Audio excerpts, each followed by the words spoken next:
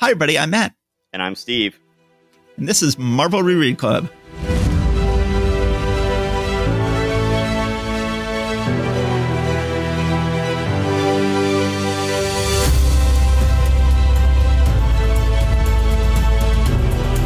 Okay, everybody, this is yet another case where I'm not going to pretend like, hey, Steve, what have you been up to since we last spoke? Because we are just recording the second half of January 1964. When we do these two-part episodes, we generally record them all in one night. So we have just finished recording the first half of January 1964, and now we're going to go ahead and do the second half. So why don't we hop right into it, Steve? What book are we going to do first?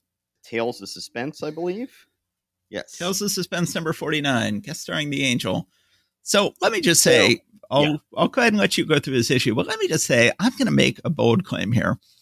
Mm-hmm. This is, to my mind, one of the all-time worst Marvel comics, despite the fact it is Stan and Steve, despite the fact that we have the great Steve Ditko penciling it and presumably plotting it or co-plotting it. This is... When I think of bad 60s comics, when I think of insultingly bad 60s comics, this is always one I think of.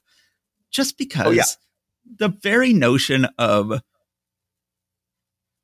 a hero stands too near to a nuclear explosion and the nuclear explosion turns him temporarily evil is just the lamest story starter ever.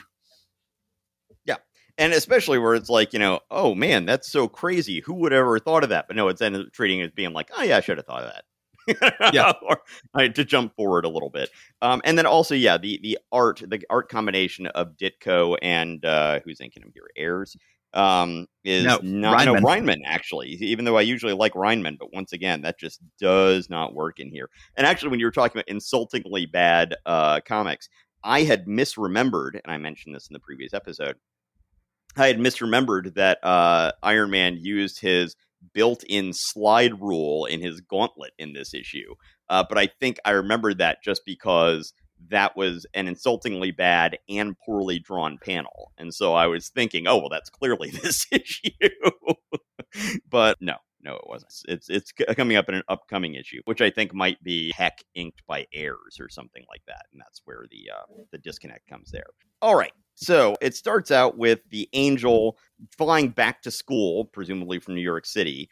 And he's like, oh, I'll take this shortcut over this Stark factory down below.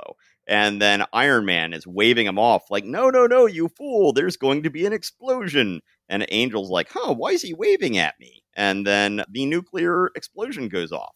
And, so it seems a little odd to me that in actually within the bounds of New York City, they'd be setting off some sort of nuclear explosion as part of an experiment. But, what do I know? I'm not a scientist. This nuclear reaction of some sort ends up setting off something in Warren Worthington's brain that turns him evil. He says, I feel different, as though I'm a new person, a smarter, craftier, slyer person. And yes, I admit it. A far more evil person. So then he ends up in a sort of a chase with Iron Man. Iron Man ends up running out of power or stalling out his jets, and he falls down into one of the buildings on his property. Meanwhile, we switch to Westchester, where the X-Men are all being confronted by Angel, who's basically saying, hey, guess what? I'm evil now, and I'm going to go find the evil mutants because they're awesome and they're like me. And so the other X-Men try to stop him and are not able to. So meanwhile, back at Tony Stark's lab, so he's fixed his chest device, which was damaged in the fight with Angel earlier. And then he takes off his armor, and we get to see once again how there's this magnetic release of the sleeves of these things. So we don't see the whole thing with undressing and seeing his bare thighs. But we'll see. We still get to see some bare thighs on the bottom of page 9. We still get to see some bare thighs. There's going to be continual bare thighs. Okay. Yes. Well, if you're into Tony Stark's thighs, then you're in luck from now on. So meanwhile, we go back to the Angel continuing to bug out of there, and Professor X is trying to send him mental commands. And Professor X starts thinking maybe this whole idea was a failure. If Angel could turn against us and turn evil, maybe I shouldn't be training any of you people. Maybe this is just a bad mission that I've got. The X-Men are worried about this, and they meanwhile go ahead and call the Avengers to see, hey, can you do anything to stop the Angel? The only Avenger who is available, because we see everybody else doing other stuff, so the only one who gets the distress call is Tony Stark. Now, when he gets the radio call on page 9, he starts taking off his suit, and there's this antenna on his shoulder that sticks up to like the level of his eyes. And it's like, was that under your suit? Like, what exactly is going on with that? I'm not entirely sure. So yes, as you pointed out, we see his bare thighs again on page 9. So ladies or gentlemen, if you wish. Then the Angel is flying back through New York City, and he's thinking, I need to get the attention of the evil mutants. They can let me join them. So I'm just going to go ahead and start creating mayhem in New York City. By the way, that panel, the first panel on page 10, once again, just terrible. Just terrible. Yes. Yeah. So then he goes and Steve Ditko, one of the all-time great pencilers, Paul Reinman, a truly great inker. Put them together. Terrible. Only Ditko can ink Ditko. So Angel goes and steals some dynamite from a construction factory, starts setting the dynamite off in random locations that won't hurt anybody, but, are supposed to get a lot of attention. And he's like, where are these evil mutants? Why can't I get them? So the cops are thinking about whether they have to shoot down the Angel with their rifles. And Iron Man comes up and says, hold it, officers, don't shoot. No time to explain now, but the Angel isn't really responsible for what he's doing. Give me a chance to stop him before you attack, Chief. And the Chief is like, well, I don't know what the regulations would say about this, but seeing it's you, all right, you have 10 minutes. So anyway, Iron Man goes up, and essentially he has to put himself in a life-threatening position where he, Iron Man, is about to die. In order to rescue the Angel's good nature from his brain, to trigger it so that he will then be like, oh no, I need to save him. Which seems like an odd choice to make. A big risk that doesn't seem to make any real sense that it would work, but it does. And the Angel stops him from falling. And then we have this terrible panel on the bottom of page 17. He wasn't really to blame for his actions, Chief. He was affected by some atomic rays at a test conducted by Anthony Stark at his weapons plant. The rays affected his brain for a time. Until now. And then Angel says, so that's the answer. I should have guessed. It's like, but you were evil. So why would you be thinking, why am I evil? This is bad, since you liked it. And also, why I should have guessed? No, you shouldn't have. That makes no sense. Anybody who knows anything about atomic radiation knows that atomic radiation will turn you temporarily evil. Yes. And once again, I will note that I believe that the spiky pointed helmet on Iron Man. I was going to point that out. Mm-hmm. Yeah, it was a miscue between Ditko and Kirby, as far as I can tell. Yes, you are totally right. That they were just pointing up a little bit because the mask was not totally situated in place in the last issue. And then Kirby misunderstood that and shows them being permanently spiky sitting up in both Avengers 2 and 3. And it is clear from looking at the actual Ditko issues that no, they are not supposed to be spiky. Yep. Okay, so after the whole like we should have guessed thing, Angel returns to the X-Men, and it becomes clear what happened, and Professor X is saying, so I did not fail. My X-Men training program is successful. Even under the influence of atomic radiation, Angel could not permit a fellow mortal to die. So then Iron Man, who's out visiting them, shakes their hands, and, they say goodbye. And Professor X actually says, you risked your life for one of my X-Men. No matter who you really are, I shall repay you for that someday. I promise you that. Actually, that ends up paying off, if I remember right, later in this month. We're going to get to an issue where Iron Man just barges in. It's like, hey, yeah, Professor X said... Nice Marvel continuity. You've got set it up here and pay it off to it in this very podcast. Yes. So, a truly terrible issue. Yeah, not good. Not good. Just the Silver Age at its worst in terms of just, oh, I'm flying over a nuclear explosion. It's turned me temporarily evil. I'll be evil for a while and then I'll switch to being good. That is just Silver Age storytelling at its laziest. Not good art, great penciler, great inker, not great when put together. It is nice to see the rest of the Marvel Universe acknowledge the existence of the X-Men for the first time, to show that, the X-Men is not just its own bizarre little subset of the Marvel Universe, that it actually is going to interact. And then, like I said, that'll pay off again later this very month. But a truly terrible issue. Yeah, not good. It really, when you were talking about it being very Silver Age, it really does feel like an issue of contemporaneous stories from Superman, but without the very professional art. Yes, without like the Wayne boring art. It's just like that kind of dumb story, like, oh, I must eat this entire thing or else Jimmy Olsen will die kind of story. But yes. All right. So, but then we do have this nice thing at the end, Tales of the Watcher. Now, between this and The Wasp Tells a Tale, which we are going to talk about shortly, I find myself wondering if, as the Marvel Universe was starting to take over just about everything that Marvel was doing, not everything, I guess they were probably still doing some Westerns and some girl books and stuff like that, but their science fiction comics were all being replaced by superheroes. I'm kind of wondering whether some of these were like inventory stories they had for their science fiction books that then they redid the intro page and the final page for to go ahead and work into these things. I think that is clearly the case with both. Yeah, so this is very strange. I've always thought it would make a great trivia question to say, before Captain America took over the back half of Tales of Suspense, who did Iron Man share the book with for the previous 5 issues or so? And what major Stan Lee, Jack Kirby character was starring in the back half of the book for the previous 5 issues or so before Captain America took over. And I always thought that would be one hell of a trivia question, with the answer being the Watcher. We have Tales of the Watcher, and we very much have the Watcher as he would be used going forward, as someone who is just watching the whole universe and hosting a sort of anthology style tales. This story says it has story plot by Stan Lee, script and art by Larry Lieber, and inking by George Bell.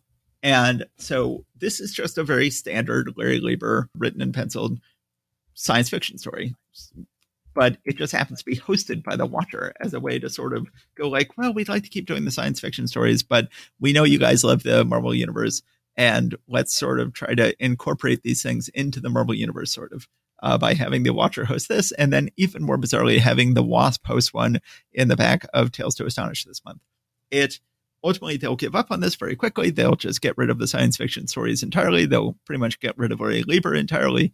But for now, it's sort of an interesting sort of halfway point, and it's sort of a road not taken for Marvel Comics. Yeah, well, and I think Larry Lieber will continue working on some of their Western books, which do actually continue on for a while. But I think that, that's sort of where he is relegated to over time.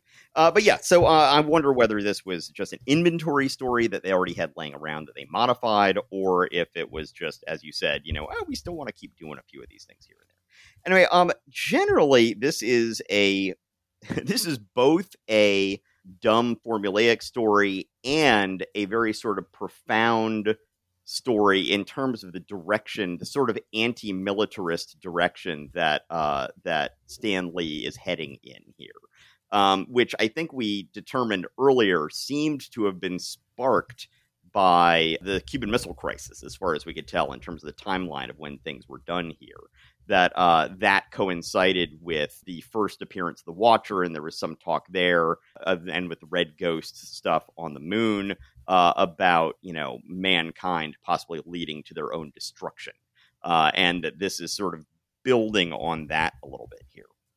Yeah. So I should say I didn't actually read the story. It's just a Larry Lieber sci-fi backup story written and penciled. I don't read those, but I just thought it was funny they had the Watcher host it. But I didn't actually read the story. Well, it actually does. So let me. So basically, they're called the sneakers. Do we have time for this? Well, okay. Let me just jump to the end. Let me just jump to the end. So it's generally a pretty lame story. These aliens called the Sneepers are watching humanity through the years and thinking, they're just cavemen. They're not worth conquering. And then they see that we're going through all this technological and cultural advancement. And then they realize that we are actually starting to overcome their technology when we get the atom, when we get the power of the atom. So then the Sneepers are then continuing to watch us. They're like, well, now they're more powerful than us. We need to be worried about them. We should have conquered them earlier. And then the newspaper headlines say, fighting rages in Vietnam. Communists explode new super bomb. Cuba crisis grows worse. And the Sneepers are all like, you know what? This problem's going to take care of itself. Yeah, we're worried about these humans and their technology, but looks like they're about to blow themselves up with that technology. So then we won't need to worry about it. And the watcher comes in and says, thus the Sneepers wait for your self-destruction, but you must not allow it to happen. You must not permit the Sneepers to gain control of the galaxy by default. Somehow, some way, you must prove them wrong. You must heed my warning, for you are free to act, but I may only observe and hope, for I am the watcher. So, this is really a pretty, a pretty blunt moralistic story here about the dangers of, where we were in the Cold War at the time. So this is more the direction that Marvel Comics will be heading going forward. It is. Okay. So there we go. That's it. Well, that brings us to another comic that has a Marvel character hosting a science fiction story in the back. But before we get to that, let's go ahead and do Tales to Astonish. Don't miss Giant Man's Showdown with the Human Top. So we pick up second half of the story from last issue. We begin with the same thing going on as happened at the end of last issue. Once again, Giant Man is created a little fake spinny top type person for him to practice fighting the Human Top on. And once again is doing a terrible job and can't get the hang of it and realizes what he's going to do. We then get to the second time this month where we have a villain who is just randomly harmlessly throwing dynamite off a pier, just as Angel did. This time it is the Human Top trying to cause a distraction so he can do a crime on the other side of town.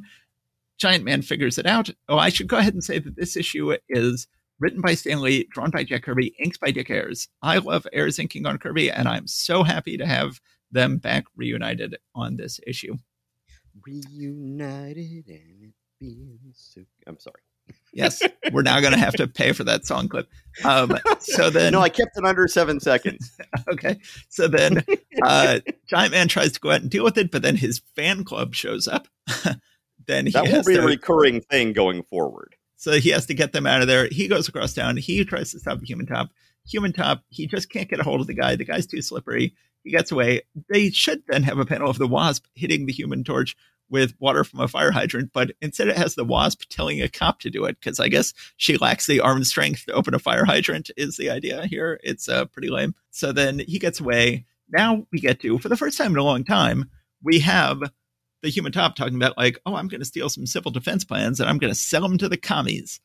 We haven't had mention of the commies for a long time in Marvel Comics, but and sure enough, you see a red agent with his classic goatee and mustache who is going to buy the plans.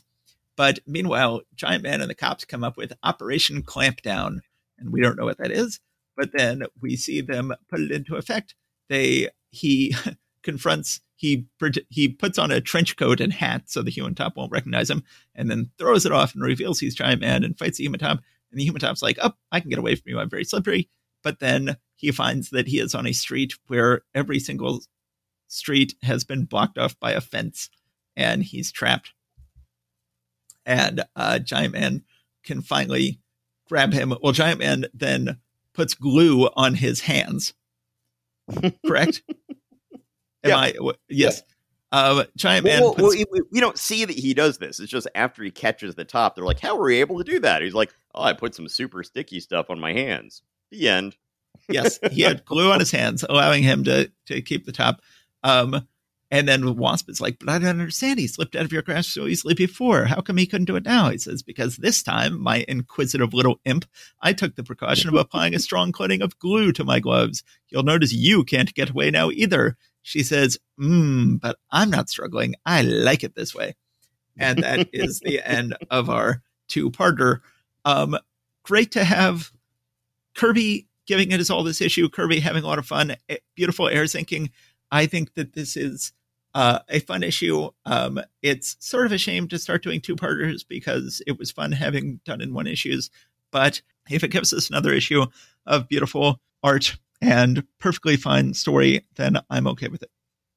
So, I'm still not a fan of the Human Top, but my favorite panel in this issue is on page 11 at the very first panel up there, where their sting operation that they're doing against the communists is going on, and apparently they are literally right next door to the communist safe house or whatever. And then so Giant Man leans out the window of the room that they're in and says, "Now that our commie friends have served their purpose, we won't need them anymore." And so, and he reaches around into the next window and grabs them.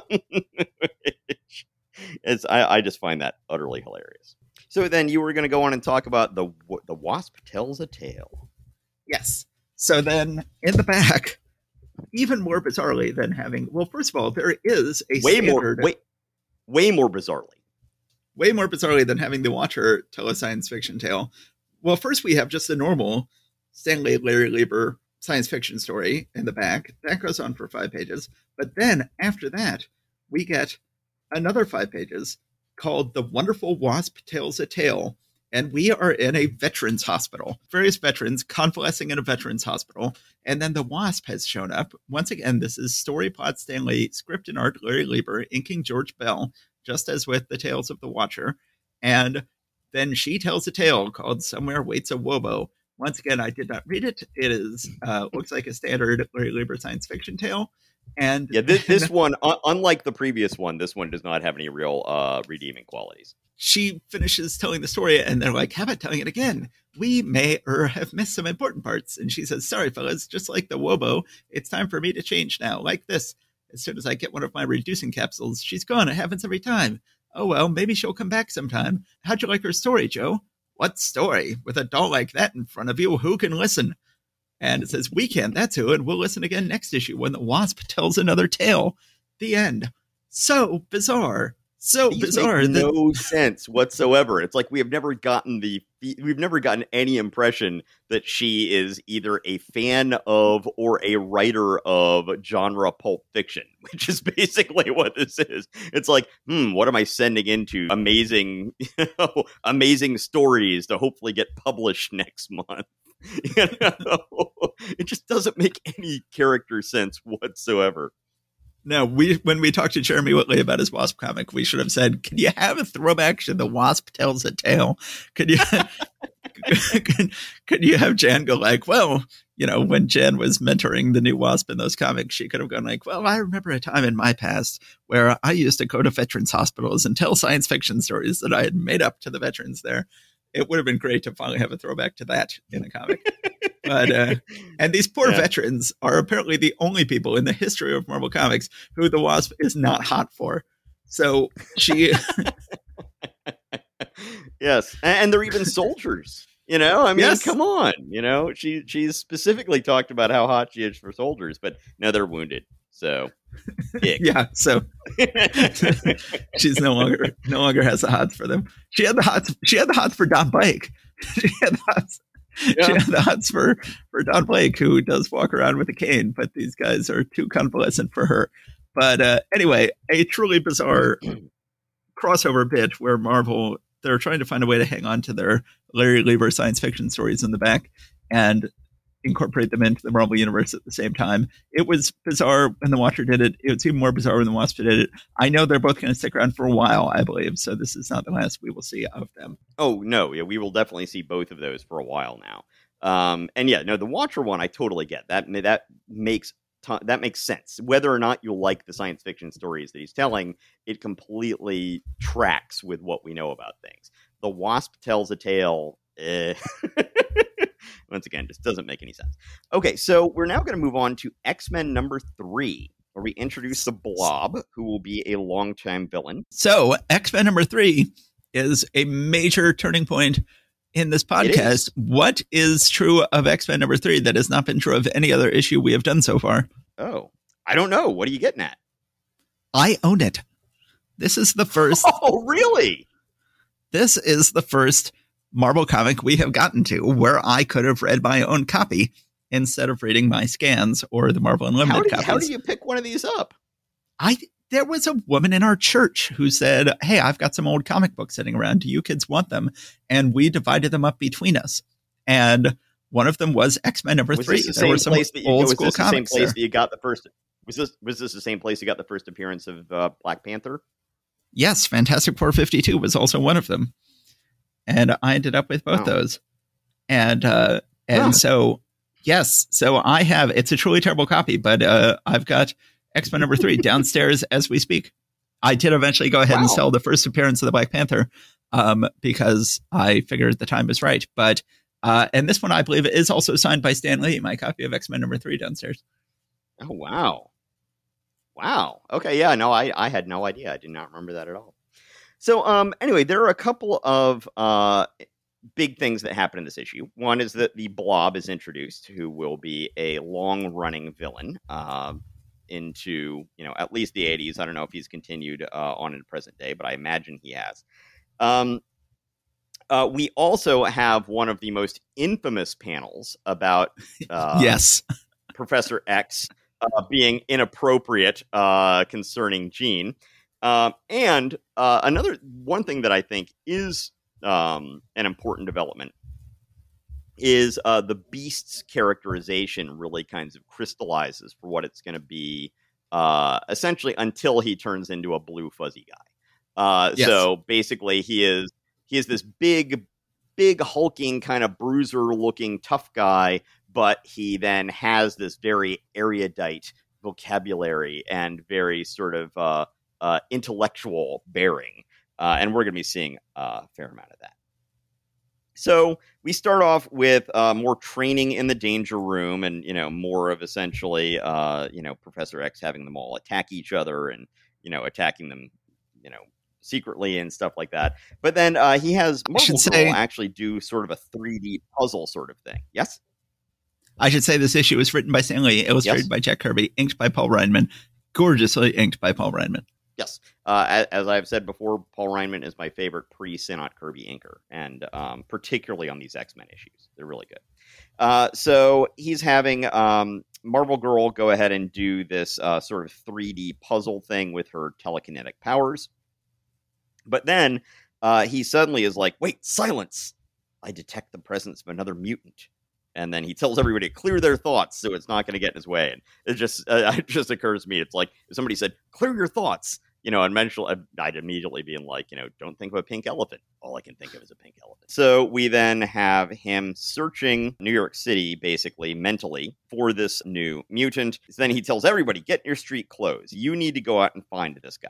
So then we get a really kind of a gross sequence where the guy who gets ready to go fastest is going to get to accompany Marvel Girl on their trip, right? So then they're all just falling all over each other to get there and to try to, grab her, get the right to have her, essentially. It is kind of gross. But of course, Scott is just like... who, by the way, is now called Scott.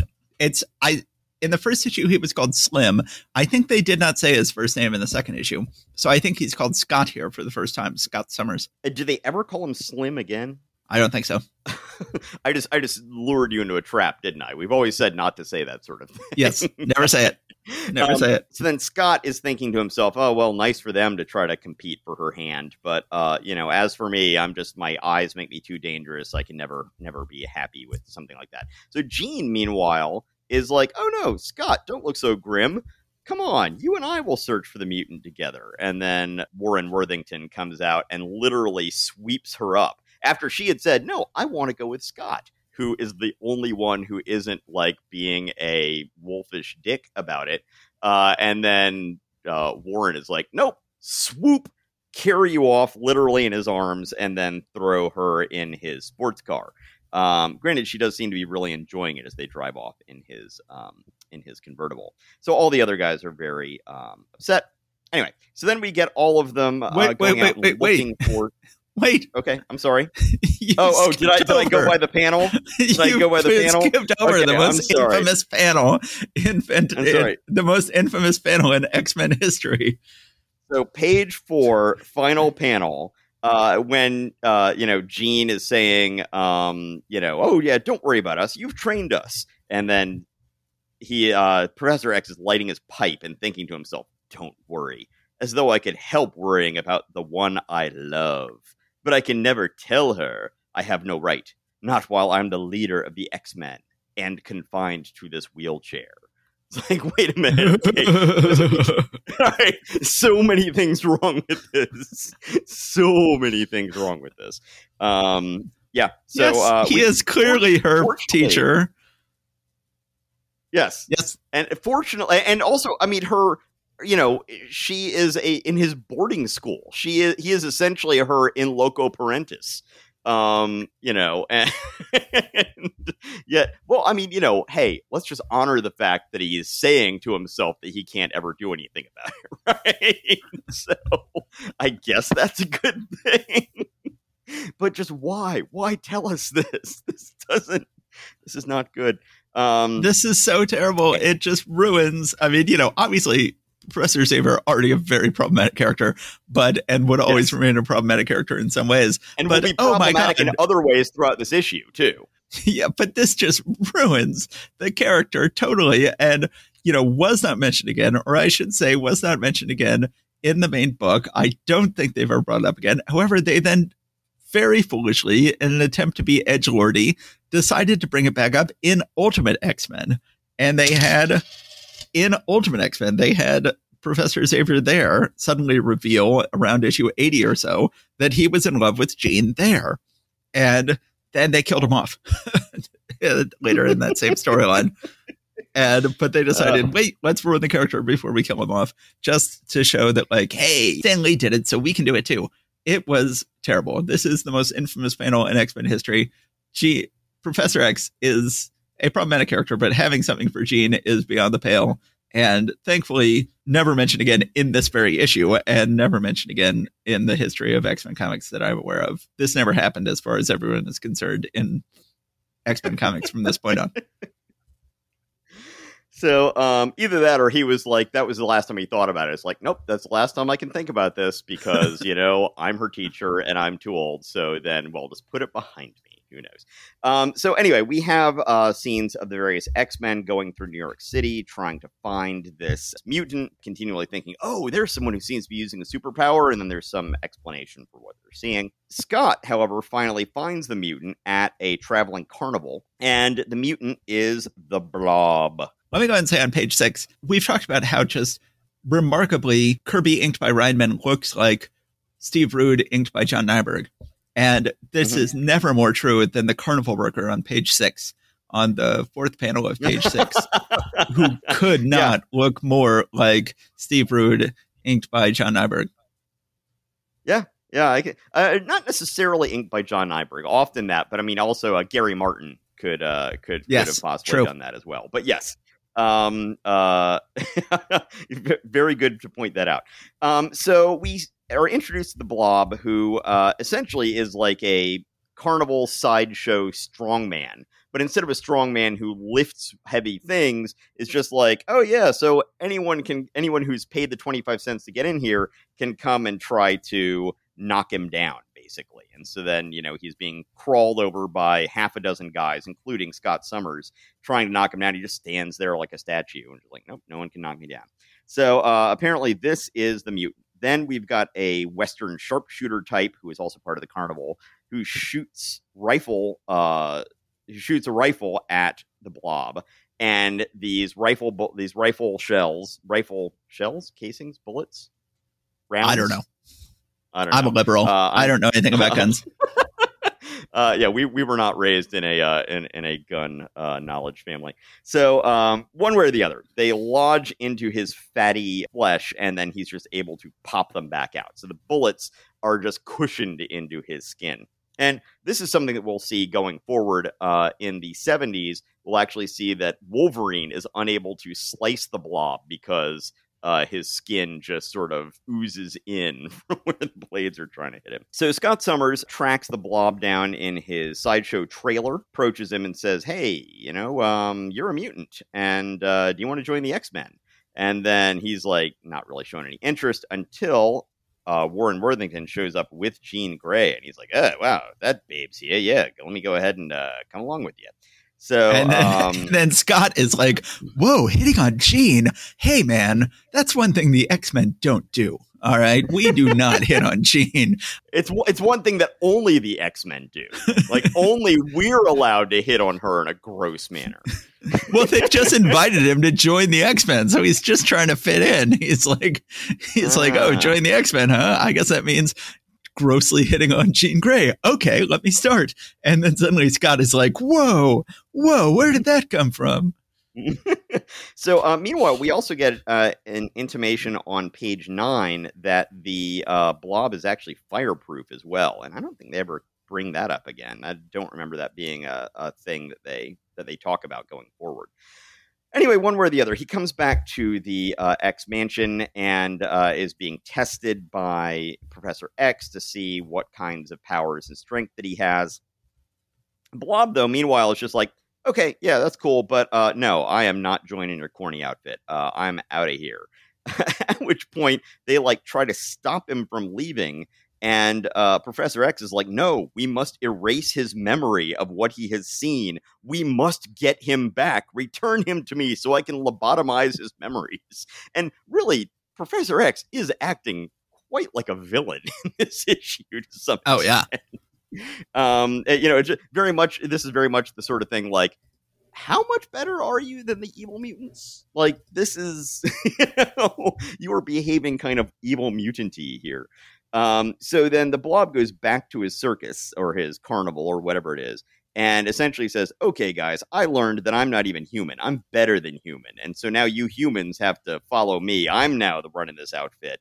And you're going to follow me. And first thing we're going to do is we're going to conquer the X-Men, because somehow I will then get technology that the X-Men have that will allow me to something rule the world. I don't know. So that's what they're doing. As I said earlier, we see more of Hank's new, more precocious dialogue on the top of page 14. The Beast is saying, Angel, although your colloquialisms are extremely colorful, they are completely unnecessary. I will be fully garbed and at the ready before you shut my door. This is nice to see that development of him into the character that he will be for the next few decades. Or at least next decade. Okay, so then, meanwhile, the carnival has just shown up, and this is somewhat reminiscent of issue, 4 or 5 of the Hulk, where we had the Circus of Crime? Yes. But so it's just delightful on page 14. I mean, I'll just go ahead and jump ahead to say I'm a big fan of this issue. And, so then Warren is going from room to room. We see him stop by Professor X, and then stop by the Beast, and then stop by Bobby. Bobby is secretly eating an ice cream sundae. Now, we haven't gotten to the issue yet, I think, where they make it clear that Bobby can create ice cream. Oh, I thought he was doing that in issue 1, wasn't he? Oh, was that issue 1 where he turned pie into a la mode?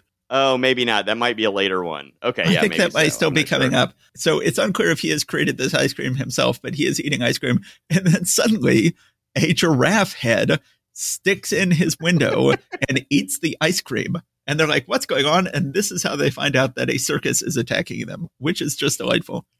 And so, meanwhile, in the next panel where Bobby is pushing the giraffe back out with a mop, we actually see the tightrope walkers setting up their little tower that will be the anchor point for the tightrope that they're going to do, and various other stuff being set up. Then, in the next panel, we see this sort of stereotypical strongman. We've got what looks like a Maharaja type dude on an elephant. We've got, a sharpshooter. We've got all sorts of stuff going on. So we're going to have tons of zany Kirby fun going forward here.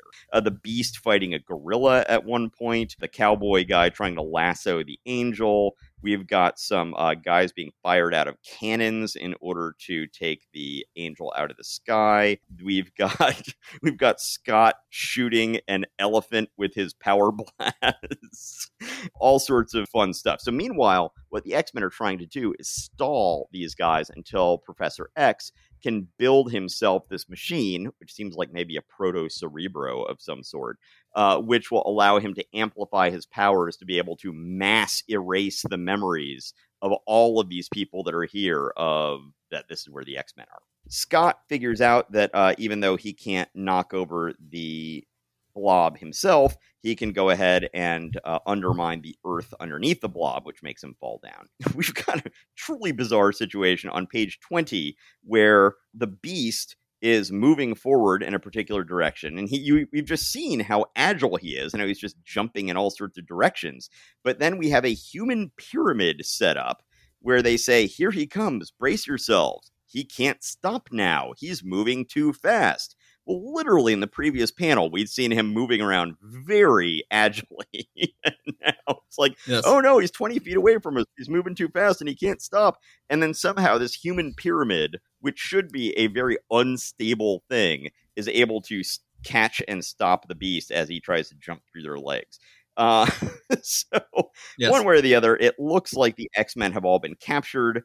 Professor X then tells Marvel Girl, hey, use your telekinesis to take off your blindfold, and then in one of those carnival trailers, you will find the knife throwers stuff. So you can go ahead and grab one of those knives telekinetically and free yourself. So she does that, and then she goes and is able to free the rest of the X-Men, and they're able to go and stop the Blob and his gang before they're able to beat up Professor X. And this allows Professor X enough time to finish his invention, and then he goes and he says, this is the moment when the resistance is at its lowest ebb.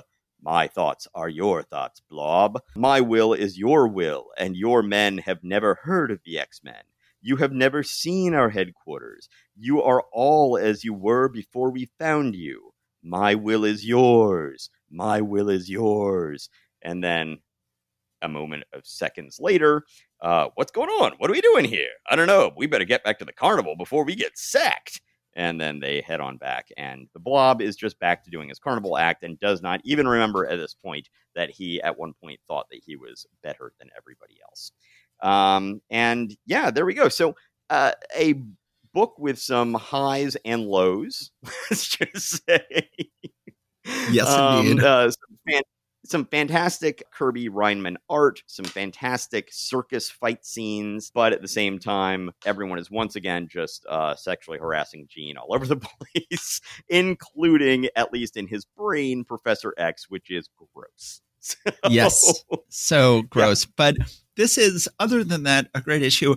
So the Blob would turn out to be a great long-term, but never as the solo villain again.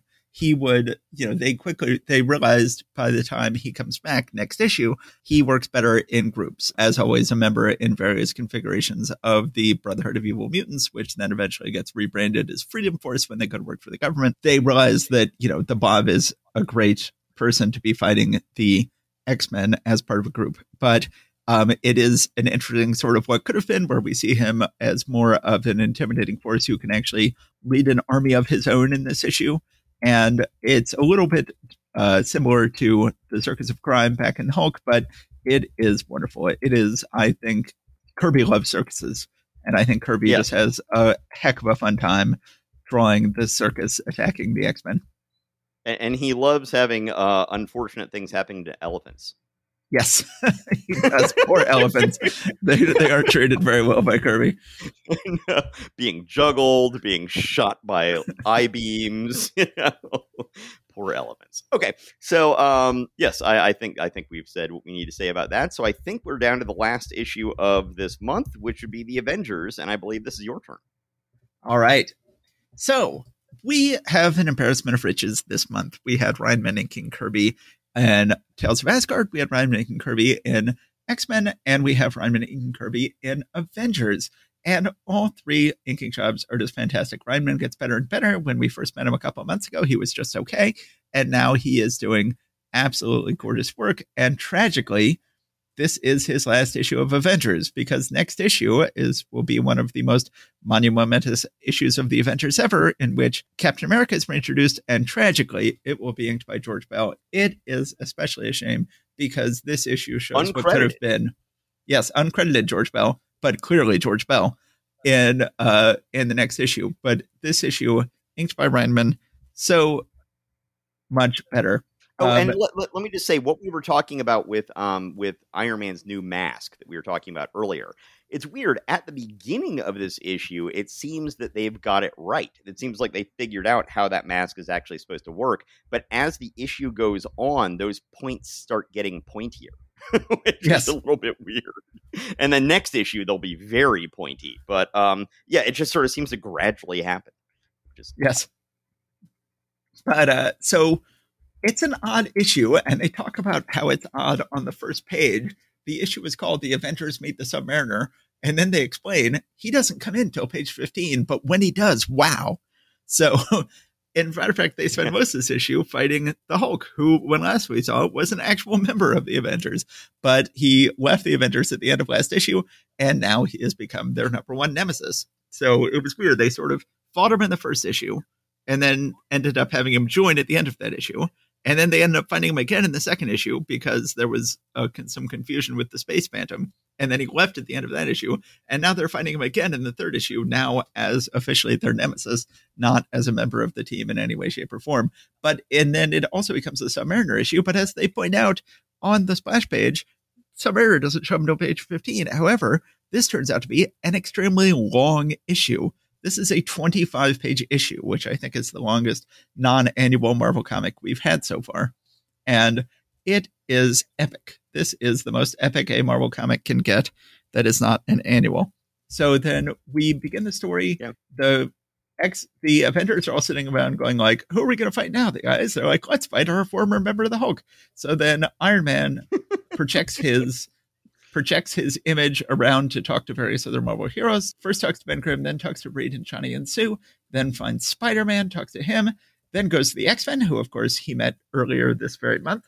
And they actually have a little, footnote saying that he met them in Tales of Suspense 49, Iron Man and the Angel. It says, I took the liberty of barging in because the Angel had told me to contact you if I ever needed a favor. It says, we shall notify you as you request if we hear anything about the Hulk.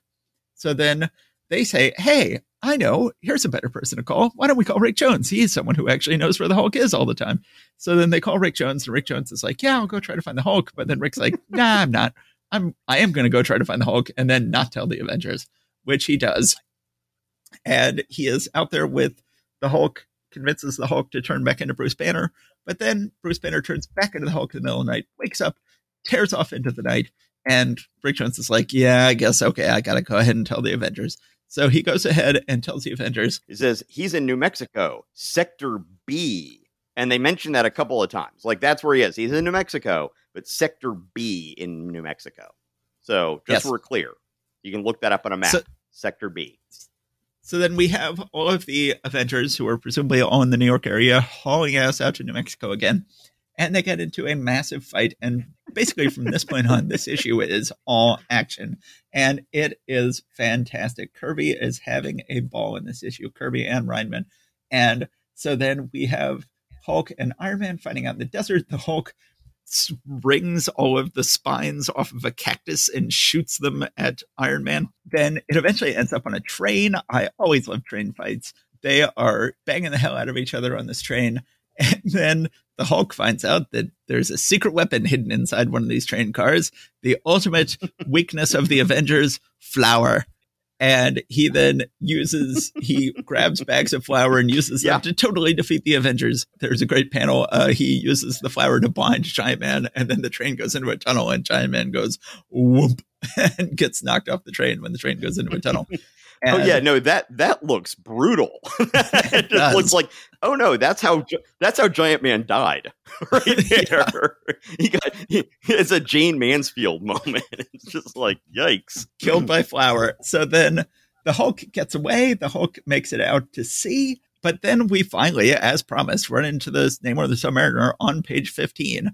Little does the Hulk realize that his every movement is being followed by the monarch of the sea, Prince Namor the Submariner, and so then Namor has seen the Hulk is there on a ship, decides to contact him, says, hey, you and I should fight the Avengers, even though neither of us are really that bad of a guys. And so then they go, yes, let's do it. Let's fight the Avengers. They invite the Avengers to come fight them on an island. One thing that happens here that is reminiscent of the Crimson Dynamo and Khrushchev is on the top of page 18, where they're both the Hulk is thinking, I'll string along for a while, then smash him when he's off guard. And simultaneously, Namor is thinking, he is too strong, too undependable. When he's served his purpose, I'll destroy him. So yes. This is one of those things about all no honor among thieves kind of situations. Which really doesn't make sense because the Submariner has always been portrayed as pretty honorable.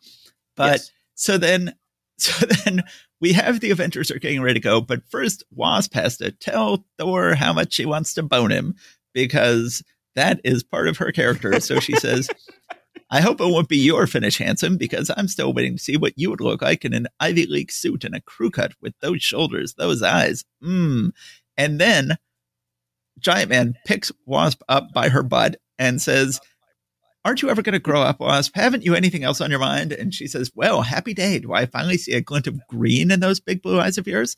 Now put me down, you big show off. So this is always a big question is the Wasp really attracted to all of these people, or is she just trying to get Hank Pym jealous?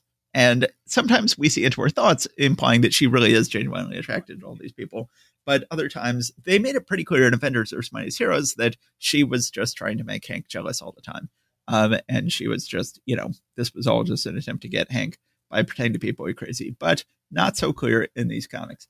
Anyway, so then they go ahead and they go to the trap that's been laid for them by Submariner and the Hulk, and they get in an epic fight. They are just pounding on each other for about 10 pages here. This is a long comic. It goes to page 25. Eventually, we have the first scene where someone else tries to pick up Thor's hammer, and it's unclear. There's recently been a series of posts by Brian Kernan on Comics Should Be Good about what is the deal with who else can pick up Thor's hammer. And it was unclear in these early issues if you actually had to be worthy to lift the hammer or if it was just that only Thor could lift it because it was so heavy. And that seems to be, it's generally shown that the Hulk is stronger than Thor. And the Hulk can't lift it. He can't budge it. And he says, but I got to keep trying. I'm twice his size. I'm the Hulk. But it's so unclear why exactly other people can't lift the hammer. Then the Hulk turns back to Bruce Banner. He realizes he'd better get out of there. He runs away. Namor can't understand why he's been ditched by him. Namor finally looks like he's going to be defeated, but then he manages to break through a wall into some water. He's got some water. He's got his strength back, but he decides to take off. And Wasp says, Thor, he's escaping. Only your hammer can stop him. Hurl it. But Thor says, no, I have too much respect for his valor. Namor has earned his escape.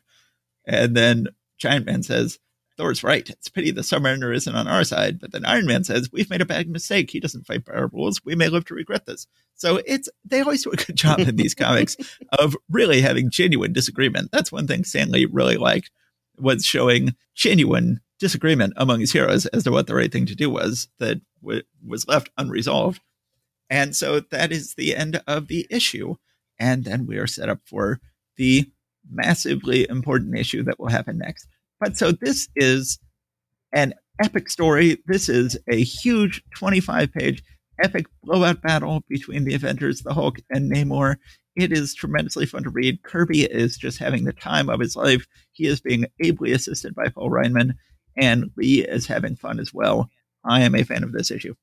Yeah, this is an excellent one. It's nice to see both Hulk and Submariner are two characters who are always a little ambiguous. They can be villains, they can be heroes, and they will be both from various points in time going forward. And so it's really interesting to pair the two of them up and see where they would go with that. It's also just highlighting the fact that Marvel has more of this moral ambiguity for things. Is this a bad guy or not? Is it maybe a bad guy in one issue and a good guy in the next issue? Right. Which, honestly was something that they could have been shut down on by the Comic Code Authority really at any time. But they somehow let it slip under the radar because, you weren't supposed to have characters who were ambiguously possibly good or evil. Like that's just not supposed to be something you were going to do under the Comics Code Authority. But they somehow got away with it here, and they got away with, the Hulk fighting the army all the time, and yet still him being the protagonist of his book. All sorts of interesting stuff. But yeah, this is them sort of delving a little deeper into those waters. Yep, and it's a great issue. Mm-hmm. Okay, so this has once again been a long evening of recording. Yes, 12:42 in Greensboro. Yes, indeed. And I have edited the last 3 episodes because Matt's been busy with his other stuff. So Matt's going to be doing this recording session into 2 separate episodes, and good luck to you. Yes, thank you. Thank you. I will try to tackle this tomorrow. I'm on a brief hiatus from work because they gave us a couple days off because we had this epic work trip. So I will try to get this done. Although it really doesn't make any sense for me to be doing this either, because I had thought about trying to edit book videos this week too, for my book comes out next month. My book comes out next week. So everybody, next week, you can all go out and buy my book, The Secrets of Character, Writing Heroes Anyone Will Love, coming out from Penguin Random House, which is published next week. And so I really, instead of editing this episode, should be cutting some book videos, but there wasn't time. I had pretty much given up on any hope of getting a book video edited before my book comes out. But I will edit this instead. So, okay, guys, thanks so much for listening. So everybody, pre-order Matt's book from your local independent bookstore. I think by the time you hear this episode, you don't have to pre-order it anymore. You can just order it. Order a copy from your local independent bookstore. The Secrets of Character, Writing Heroes Anyone Will Love. Okay, everybody, thanks for listening. We will see you next time. All right, take care. Stay safe out there, everybody.